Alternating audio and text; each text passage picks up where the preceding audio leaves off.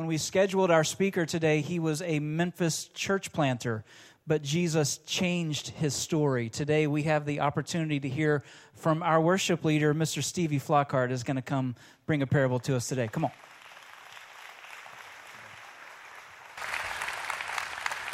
All right. We got a big crowd for a rainy July 4th weekend, and that pumps me up. Man, I am about being here this morning, just in a different context, a different kind of context of what I'm used to. And I thought about, because most of you probably, if you go here regularly, see me up here playing guitar or singing.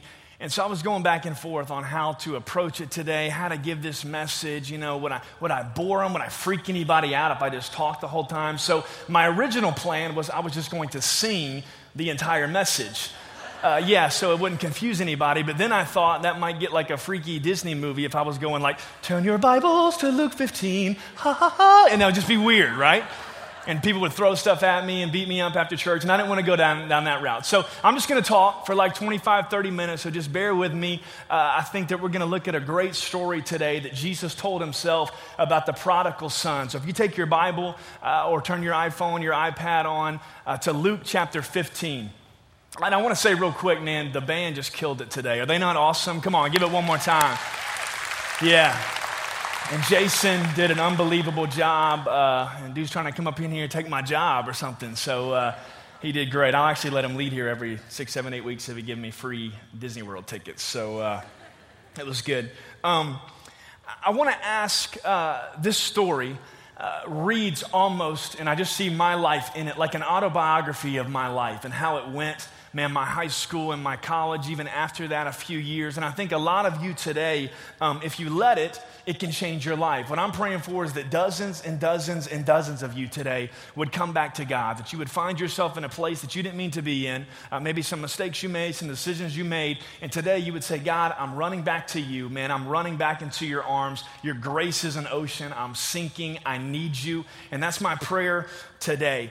This is one of the most famous stories in all of the Bible, and you've probably heard it a million times, just like I have, but here's what I don't want to happen today. I don't want the familiarity of this story to lose its impact and the life change that it can have on your life. It's a great parallel of what a lot of us are going through, what I've been through, and it will read, if you let it, like something you're going through exactly in your life right now, and it can change you. So let's read Luke chapter 15. And I want to warn you, I'm all about having a good time, and I'm all about having some fun. And if you know me for more than 10 seconds, you know that. But most of this story isn't all that fun. And I don't want you to get mad at me or get bored with me or whatever, but it's not the happiest message for most of the time. So I'm just going to go ahead and give you like a warning before we get going, all right? Luke chapter 15, verse 11 says this: Jesus continued, there was a man who had 2 sons. The younger one said to his father, Father, give me my share of the estate. So he divided his property between them. And I want to get an idea of kind of who I'm speaking with today, who I'm speaking to, kind of get my bearings of who's in here. How many of you have ever, and I love interaction, so help me out, participate. How many of you have ever heard a story, a Bible study, a small group lesson, a message, a sermon, whatever, on the prodigal son? How many? Yeah, most of us. Now, I want to clarify and I want to point out a few things that I believe that you might have heard, that I've heard before, that are untrue, that I believe that are untrue. What I've heard, and I've heard guys talk about this younger son like he was the most evil person to ever walk the planet, that he was this hard, black-hearted, intrinsically bad person. That he went to his father and asked for his inheritance, and if his father would have said no, he would have smuggled the old man while he slept, and he was just this evil, evil person. And I don't read anything in the text that supports that. I just don't, and I've looked and I've looked and I've looked and I've gone. I understand people talk about the culture that day, but what I see in this young man is a little impatient, a little rebellious, a little prideful, a little ungrateful, but I don't think that he was just this evil, evil guy. I don't think that he woke up one day and said, man, I want to ruin my life. I want to thumb my nose in the face of my father and my family and all they've done for me. I just don't believe that. And I point that out to say this. I think there's some people in this room today that are in a place that you don't want to be in. that you've made some mistakes, you've done some things, you've made some decisions, and you find yourself in a place that you know you shouldn't be in, that you wish you could get back to. And I just don't think today that you're this evil, bad person. I think just like this young man, you've just made some decisions that weren't the wisest decisions. You've made some mistakes. And the scariest thing about this whole story is that the Father gives the Son exactly what he asked for. See, we're free will creatures. And sometimes, oftentimes, when we ask God to let us go our own way and we want to do our own thing, he'll let us go our own way. We want some independence, just to kind of do it on our own and see, and our independence turns into deep loneliness eventually. And we would just want to experiment. That's why there might be a college student in here today that you just wanted to experiment and do your own thing, and your experiment has turned into an addiction because God will let you go your own way. Let's keep reading, verse 13. Not long after that, the younger son got together all he had, set off for a distant country, and there squandered his wealth in wild living.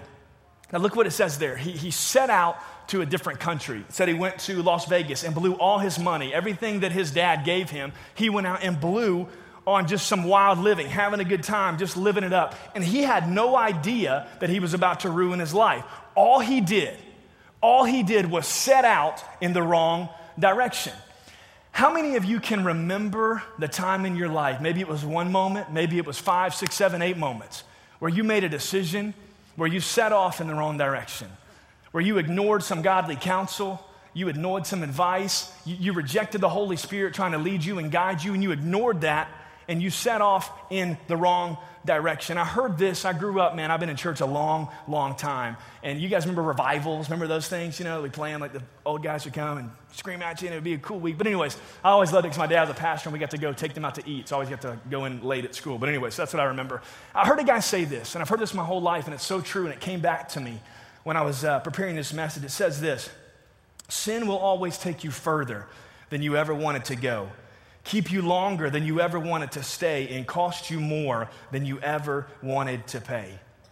Can you pinpoint the time in your life where you set off in the wrong direction? You had no idea where it was going to lead you, and if you could go back, there's no doubt you would make some different choices. There's no doubt you would have listened to that parent, that mentor, that person that wanted to speak into your life that you ignored, and now you find yourself just like this son, just squandering everything you have, and you're living in this crazy, crazy, crazy life. And if you could go back, you would no doubt change that. Can you go back and pinpoint that time, the decisions that you make? Here's what I want to do, and I love getting interactive. I want you to turn to the person next to you, and just for the next 90, maybe 2 minutes, just tell them that deep, dark secret you've never told any. I'm just kidding. I would never make you do that. Never, never. 50 people just ran out the back door.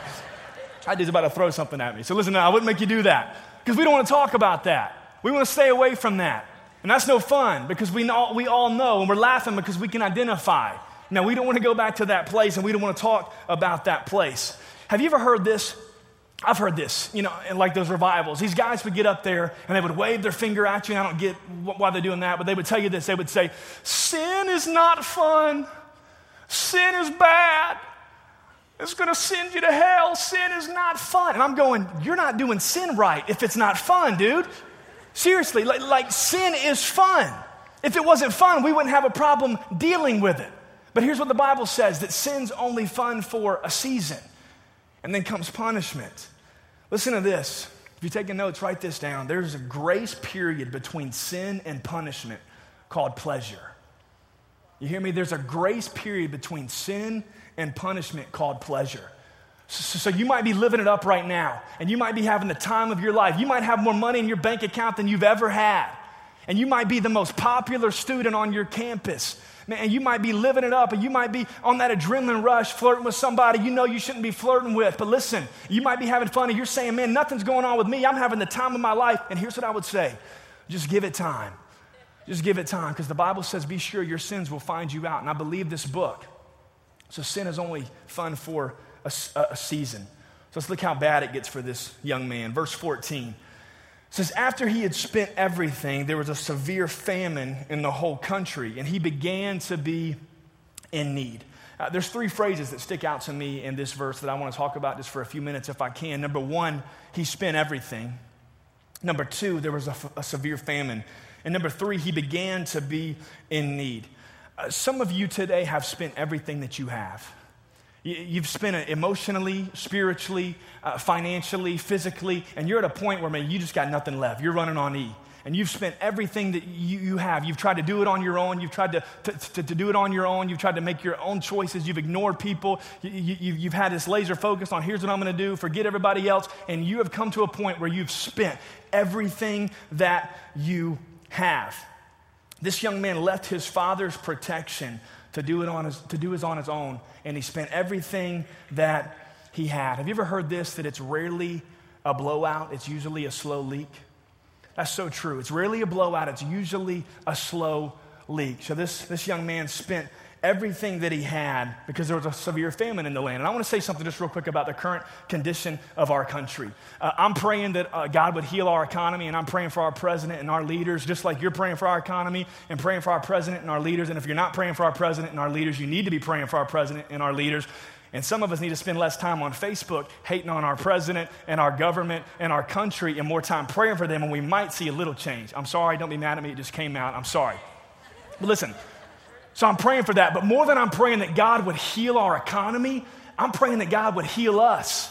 Because sometimes it takes God to break us and for a severe famine to take place, that something might not seem all that good, and God breaks us to get us on our knees, and then he comes and he heals our land because we're in need. We've spent everything. There's a severe famine, and we find ourselves in need, just like this younger son. I believe some of us have spent everything today, and we're in need, and what we need is a fresh start, a new beginning. We've tried different sexual partners. We've tried to find fulfillment in accomplishment. We've spent everything that we have, and now we're just going, God, I'm in need. It's left me empty. It's left me hopeless. And all he's asking you to do today is look back to him, to come back to him, to come home. My wife and I and our son Finn went to, and our new baby, I can't leave him out. You know, he's in there, tucked in, coming September 16th. Pray for that. And I can't tell you his name, and if I slip up, my wife will kill me. We're holding a surprise. But anyway, I almost said it the other day praying in front of Troy and Paul, and they almost got it. They were like, what'd you say? But anyways, listen. So we're at the beach this past week, and we're hanging out with my parents and my brother and my sister. And every single year, and my family is extremely competitive. We're just almost sickening competitive. Pray for us. But me and my brothers, we try to get as far as we can out into the ocean. You know, who can go the furthest until the lifeguard whistles and screams at us and says, you're about to get eaten by sharks, and then we swim back in. And so we always try to get as far as we can. Well, my dad and I, it was just us two, we're out in the middle of the ocean. Man, we're just talking church. We're talking kids and grandbabies and having new babies. And we're just hanging out, and we find ourselves, we look up, and we're probably further than I've ever been in my life, right? Like we're out like with the cruise ships, you know? So we're like really, really far. So I'm looking at him like, dude, you know, we weren't paying attention. We need to head back to the shore. So we start swimming a little bit. We start swimming, and we're getting a little closer. And then we start hearing this really faint voice. And it's kind of like a, so we're looking around like, what in the world's going on? So we look around. Well, there's this lady in a float about 50 feet behind us, just floating in the middle of the ocean with a little sunscreen on her nose, you know, little shades. So she's screaming for us to help her. So me and my dad go and get this lady. We put one arm in the float, and we start swimming back to the shore. I said, man, what happened? She said, man, I was just sitting here catching some rays, and now I found myself out here, you know, with the cruise ships like you. So we're out there, right? So we start going. We start going, and man, it's tough. And there's thunderstorms everywhere. You guys know that, man. And we're going, and we're going, and we're going. Well, here's what it feels like. Every 5 or 6 strokes that we take towards the beach, it's like 6 or 7 knock us back. Anybody know what I'm talking about? You been there? So we're trying to go. So I look at my dad, and I'm like, dude, we got to get with it, man. Like, we're going to be out here for like 2 weeks if we don't do something, right? So we've got our arm, and I said, here's what we're going to do. I'm going to count to 3, and I'm trying to pump him up. You know, my dad's not in the greatest shape. You know, I said, so we're about to get rolling, all right? I said, I'm going to count to 3, and we're just going to go nuts for as long as we can. Then we'll take a break. Enough of this 3 and stop. We're just going to go nuts, get a break, then go again. So here's what we do. 1, 2, 3. So, man, we start going, man, and we're going. So I go about 10 or 15 seconds, and I think I'm in decent shape. I thought I was until we had to do this. And we're going, and then it just gets extremely hard. And, man, I feel like I'm going against the world, and I can't move. So I look over to my dad. I'm about to give him a pep talk, and my dad's got both his arms in the float with his head laid down. I'm like, dude, we are going to drown if you do not help me get this lady back to the beach. So he's like, all right, so we go, and no exaggeration, it takes us about 30 minutes to get back to the beach. And we walk up. There's like a crowd of people waiting for us now. This one lady walks up. She said, did you guys save that woman's life? My dad goes, yes, ma'am, we did. I was like, you were asleep half the time, dude. No. But it was a slow drift. Before we knew it, man, we were further than we ever thought we'd be. And this poor lady trying to catch some rays with the white sunscreen on her nose is out there all by herself, you know? So it took a little struggle. It took a little work, but we were able to get back to where we needed to get. So it's a slow drift. And that's exactly what happens with sin. That's exactly what happens with these mistakes that we made when we're ignoring this counsel, this advice. We get further and further and further and further, and before we know it, we're so far that we cannot even get back to the shore. But I take courage today knowing that this young man began to be in need. So you don't have to wait today.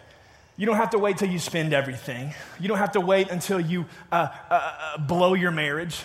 Nobody wakes up one morning and says, man, today would be a great day to ruin my life. Nobody does that. You don't have to wait until that moment to make your way back to God. And I just want to get just a quick survey. You know, maybe you're sitting out here today and saying, man, I'm not struggling with, committing adultery. I'm not addicted to alcohol or pornography or whatever. I just want to ask, is there anybody in this room, anybody that's completely perfect, and you live in complete fear and reverence of the God who saves you, and you walk in complete perfection? Is there anybody here today?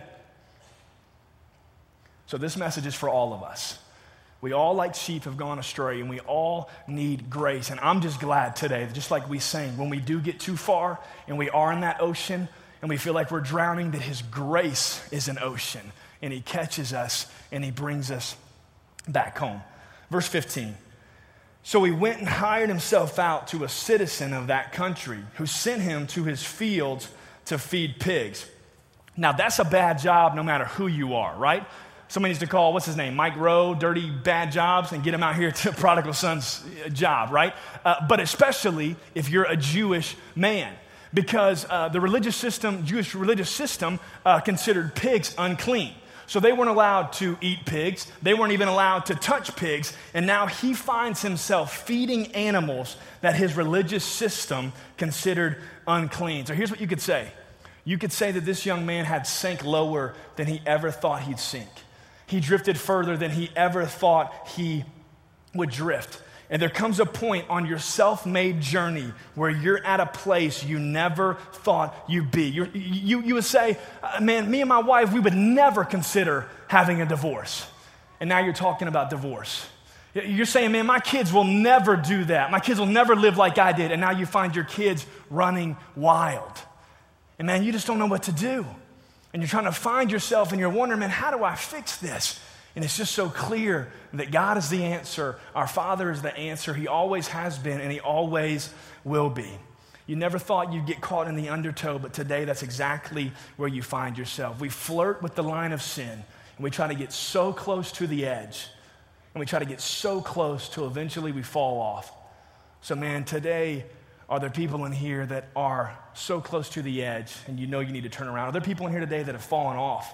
That man, today the only way you're rescued is if the Father brings you back. I've been praying for this message. I've been preparing for a couple of weeks.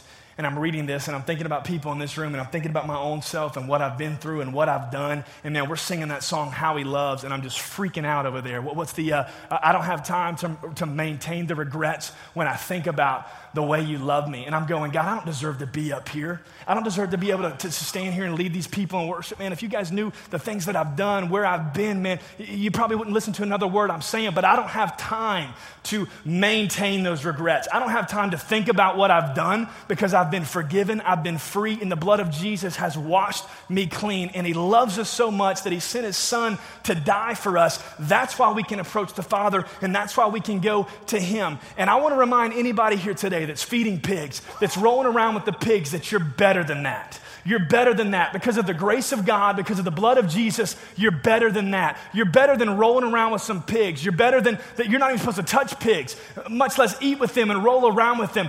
Young lady, you're better than the guy who tells you that he's not going to love you or be with you if you're not giving your body away to him, and you need to dump that loser this afternoon because you're better than that. Some of you guys,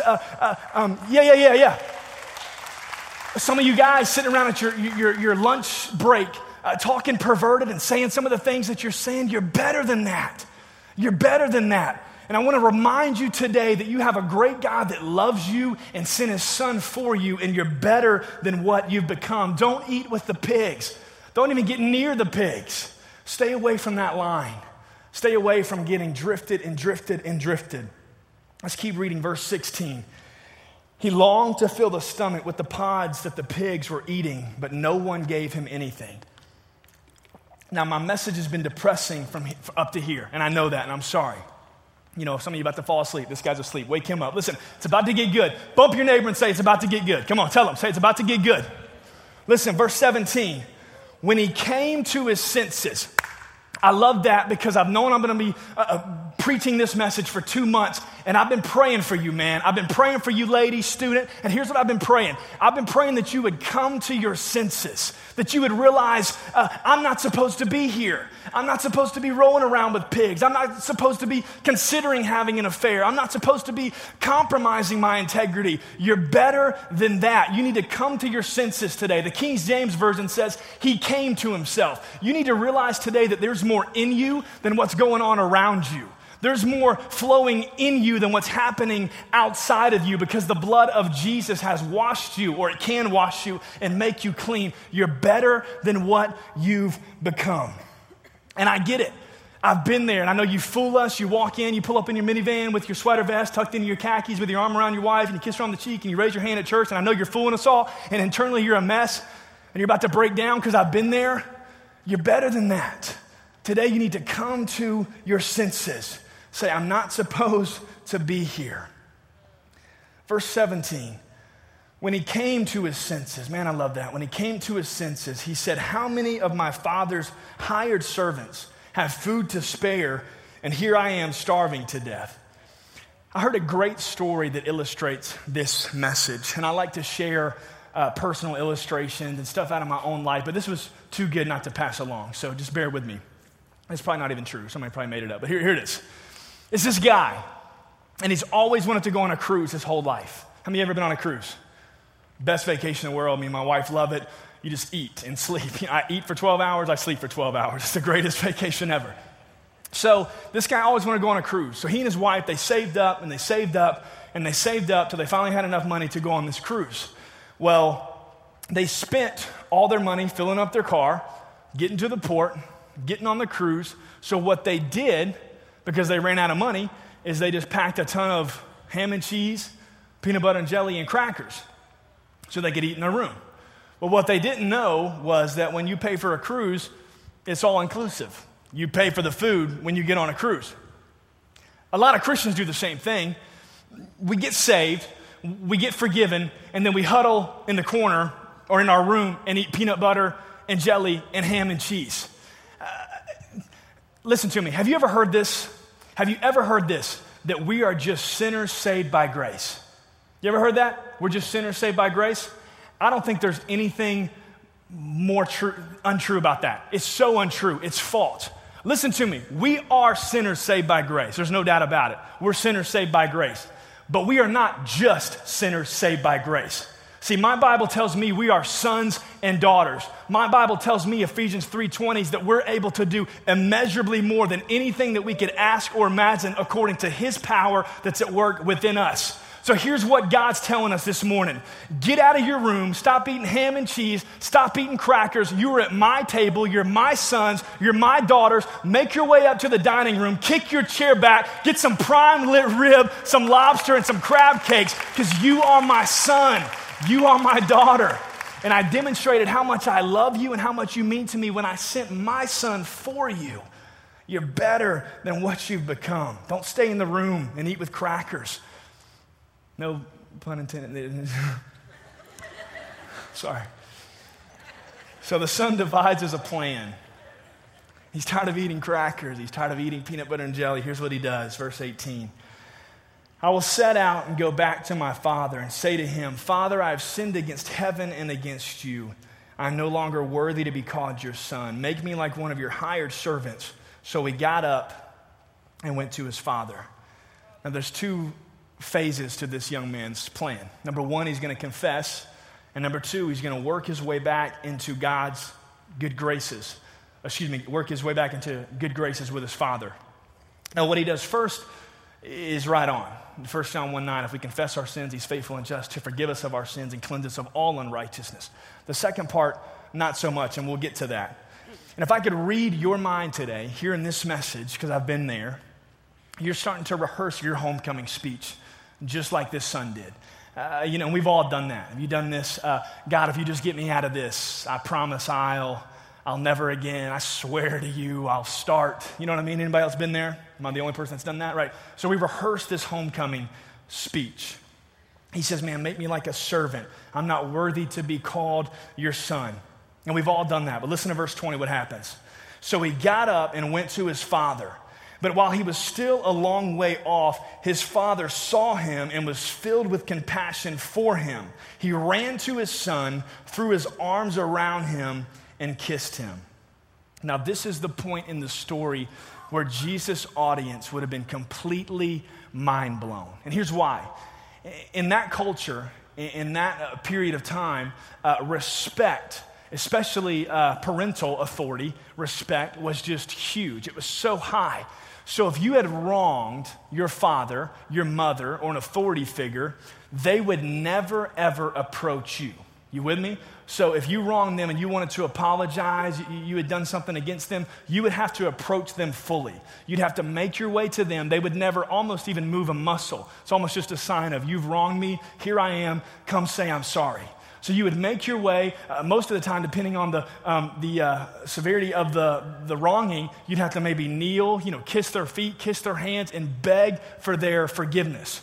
So when Jesus says that this father got off his front porch and ran to his son, it would blow their minds, because that should not happen. And here's what's some good news today, is that God the Father pursues you. God the Father loves you. God the Father wants you. God the Father carries you. And here's some good news too. This story reads like it happens overnight. It doesn't happen overnight. Nobody drifts from God in a day. Nobody wakes up on Monday morning and says, man, this year is going to be a great year to ruin my life. This would be a great day to start not reading my Bible or praying for the next year. Nobody does that. So for this son to make his way back to his father probably took a long, long journey. So I want to encourage you today, at least you came to church. It's raining outside, it's 4th. At least you showed up today. So today, if you just take a step in the right direction, God the Father will run to you. He'll meet you. And you might not get there, and there might be consequences for your sins, for your mistakes, but at least you're heading back to the Father. And I know what you're thinking, because I thought it too. Reading this story, I'm going, all right, dude, it's a good story and it's nice, but the father's on the front porch. He's been wronged, but it's his son. Like if his servant does that, he kicks him to the curb, he never lets him back in his house. But come on, there's going to be a little grace there with his son. And I get that.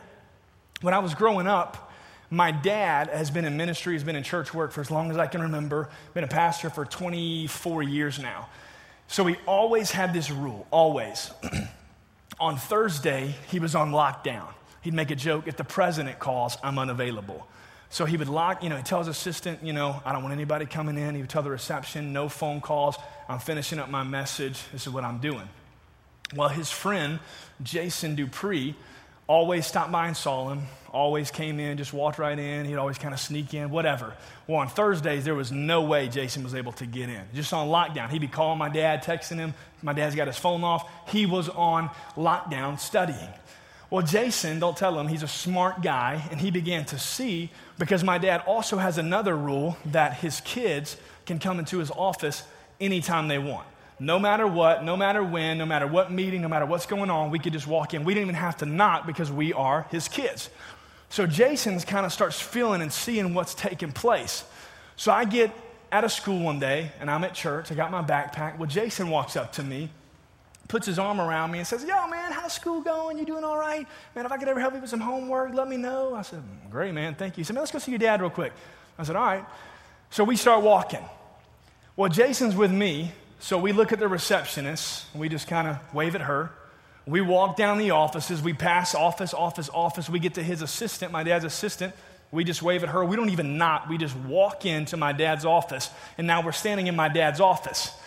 Well, you're going, you just said that there's no way that anybody's allowed in your office except for you guys on a Thursday. Here's what Jason Dupree realized 10 or 15 years ago that we have to realize today.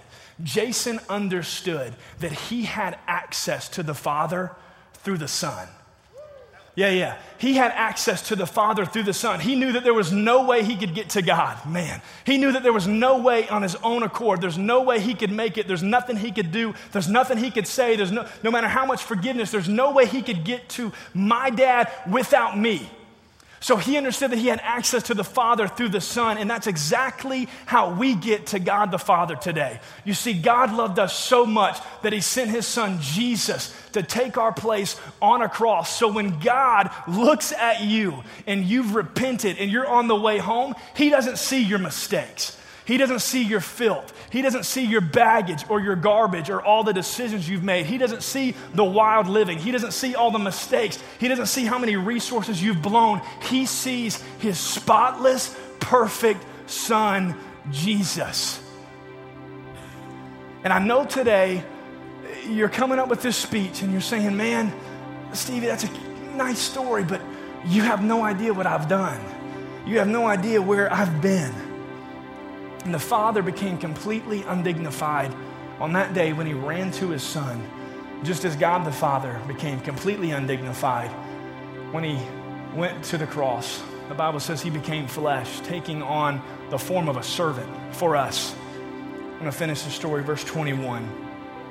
It said, the Son said to him, Father, I've sinned against heaven and against you, and I'm no longer worthy to be called your son. Remember his little rehearsed speech, make me like one of your servants, put me on your payroll, I'm sorry. And then his father interrupts him and he says, shut up. Right in the middle of his speech, doesn't say that, but if it's 2013, he's saying, shut up. And here's what he says, 22, but the father said to his servants, quick, bring the best robe and put it on him. Put a ring on his finger and sandals on his feet. Bring the fattened calf and kill it. Let's have a feast and celebrate. For this son of mine was dead and is alive again. He was lost and is found. So they began to celebrate. Let me tell you something about the heart of God. He is a father. And he loves you and he cares for you. And he is begging you this morning to come back to him. Regardless of what you've done, where you've been, what you've said, what you've thought, how long it's been and how far you've gone. He's begging you today, come back home. Just shut up and come home. Stop giving me your excuses. And you're thinking, man, what is my wife going to think? You know, what is my friends going to think? You know, you might be a small group leader here. You might be a decision, whatever. You might be on staff here. Stop giving your excuses. And the word of God today, what I think he's telling you is just shut up and come home. And that's the gospel. While we were still sinners, Christ died for us. While we were still a long way off, while we were still doing our own thing, Christ died for us while we were dirty. And some of us say we got to get cleaned up before we come to God. God does the cleaning through his Son, Jesus, who's spotless and who's perfect and who washes us white as snow. That's good. I want you to listen to this. I want you to write this down if you can. Tweet it, whatever. Keep it on your phone. If you don't hear anything I say today, I want you to hear what I'm about to say. God does not see your life through the lens of all that you've done. He sees your life through the lens of what his Son Jesus has done for you. White as snow, erased, gone. And I read that and I just think about where I've been and what I've done. I'm getting kind of emotional right now just thinking about that I'm able to stand here and talk to you guys and open the Word of God, and it's only because of the grace of God, the blood of Jesus. And the Son starts giving all his excuses. Listen, when he starts saying how much he's messed up and how much he's sinned against him, remember that? He's getting, man, I've sinned against you, you know, make me like one of your... But the Father doesn't disagree with that. He says, yep, you've blown it. Nevertheless, my grace, my love overrides your insubordination. your pride, your arrogance, your independence. My grace overrides all those things. And listen to this, when he forgives you, he doesn't just excuse you, he restores you. So it's not like I'll go sit in the corner for two weeks and we'll see what happens when we go out. It's like it never even happened. And then look what it says, they celebrated. And we're about to do that. Because I believe today, and I've been praying for you for 2 months, that there's dozens and dozens and dozens of you today that need to come home. And we're about to celebrate that. Because there's a lot of people that might be home. And we might be walking with God, but today there's a lot of people in here that need to come home. I'm going to say a prayer in just a second, just a minute. And this prayer doesn't save you. This prayer doesn't clean you up. But meaning it in your heart, saying, God, I need you. I'm tired of trying to do it on my own. I'm tired of laying in bed at night wondering, man, there's got to be more to life than this. And I would tell you today, there is, and his name is Jesus. And he can change you. He can forgive you. He gives you the new start. He gives you the new beginning. And everything you've tried to do on your own and being left empty and hopeless, he changes everything. That void that you have in your heart, that emptiness can only be filled by God the Father through his Son, Jesus. If you guys would close your eyes, please. Just bow your heads. Nobody getting up and moving around a ton. I just want to take this time, very, very important time. If you would say today, Stevie, man, that read like an autobiography of my life. Man, I'm far from God. I've made some decisions I'm not proud of. I've made some mistakes. I've ignored some people.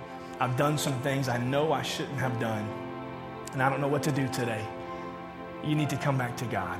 You need to come home. You need to shut up with all your excuses and come back to God. If you lay in bed at night and say, man, there's got to be more to life than this. If your life feels empty, it's because you're not home. You don't have Jesus, and today you need him. And I'm going to say a prayer in just a minute, like I said, and if you mean it today and you say, God, I want you to change me today. I need a new beginning today. I want you to say that prayer with me in your heart. I'm going to say it out loud. You say it in your heart. Nobody's looking around. It's just us. Say this. Say, God, I need you. God, I'm sorry. Forgive me of my sins.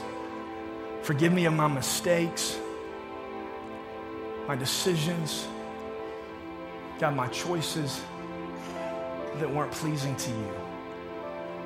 I need you to save me today. I need you to change me. I need to wash in the blood of Jesus. God, thank you for saving me. Thank you for cleaning me up. God, thank you for a new beginning. With your head still bowed, eyes still closed, nobody looking around, here's what I'm going to do. I'm going to count to 3. And if you said that prayer with me, maybe for the first time in your life, the first time you ever come home, maybe you've drifted and you've said that prayer before, and today's just the time where you're saying, God, I need to come back. I don't want to get into terminology today. I want to get about change. I want to get about grace and mercy. If you said that prayer today and you're ready for a new start, a new beginning, I'm going to count to 3, and I just want you to shoot your hand up. Nobody's looking around. It's going to be hard, but I want you to shoot your hand up. And I promise you this, I give you my word, you will not be the only person with your hand up, because there's dozens of you in here that need to come home. So here I go. Count of 3, you're going to raise your hand. If you said that prayer, if you want a new start, new beginning, here we go. 1, 2, 3. Come on, shoot your hand up. Unbelievable. Unbelievable. That's the greatest decision you could ever make in your life. The greatest decision you could ever make in your life. Here's what I want. Everybody keep your eyes closed. If you raise your hand, I want you to look at me. If you raise your hand, I want you to look at me. Nobody else, just if you raise your hand. At the end of this service, there's going to be a help center out there, and there's a connection card that you got when you came in the door. I understand the prodigal son didn't fill out a connection card, and that's not how he got changed. It's the grace of God that saves us and changes us. But you would be robbing us of being able to celebrate with you. What I'm asking you to do, what I'm begging you to do, is just fill out that connection card and say, today I came home. Today I was saved. Today I had my sins forgiven. Whatever you want to call it, today I came home. You can just put that, today I came home. We just want to celebrate with you, and just drop that in the help center in the atrium when you're way out. Nothing crazy, nothing, nobody's going to stop you or kidnap you or try to dance with you. Nothing weird. It's just, you're just dropping it off. We just want to celebrate with you. Everybody can open their eyes. To my best count, dozens, probably 40 or 50 hands just went up just a second ago that said, God, I need you. Wait a minute. Wait. I don't want a golf clap. I don't want, okay, he said clap and I need to get to lunch. I'm talking about just like they celebrated. And listen, there's another character in this story, the older son. And he wasn't too happy about son coming back and little brother getting a party thrown for him. He's like, yo, dude, I never left in the first place. Well, that's called religious. That's called legalistic. And he said, man, the father looked at him and says, this son of mine is home. Maybe you know somebody today. Maybe somebody's going to tell you today, listen, today I said that prayer.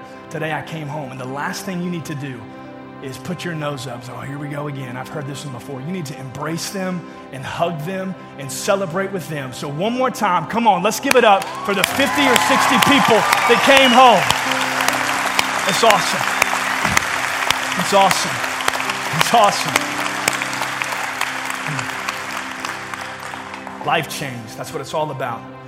Leading people on a life-changing journey to become fully devoted followers of Jesus Christ. That's why we're here. That's why we have church. That's why we take up an offering. That's why we work here, so that you can raise your hand and say, God, I need you. I need change. It's about life change. Let's pray. God, thank you so much for these people. God, thank you for life change. God, thank you for using us. God, I pray that today they would walk out of here with their heads held high, realizing that they are children of God, the Most High God. God, and you've called them to do great things, unbelievable things. God, my prayer today is that they would mean what they pray. God, I pray for all the hands that were raised, God, all the prayers that were prayed, but moreover, I thank you for your answer, that your arms are always open wide. You're always ready for us to come home. And I thank you in Jesus' name. Amen.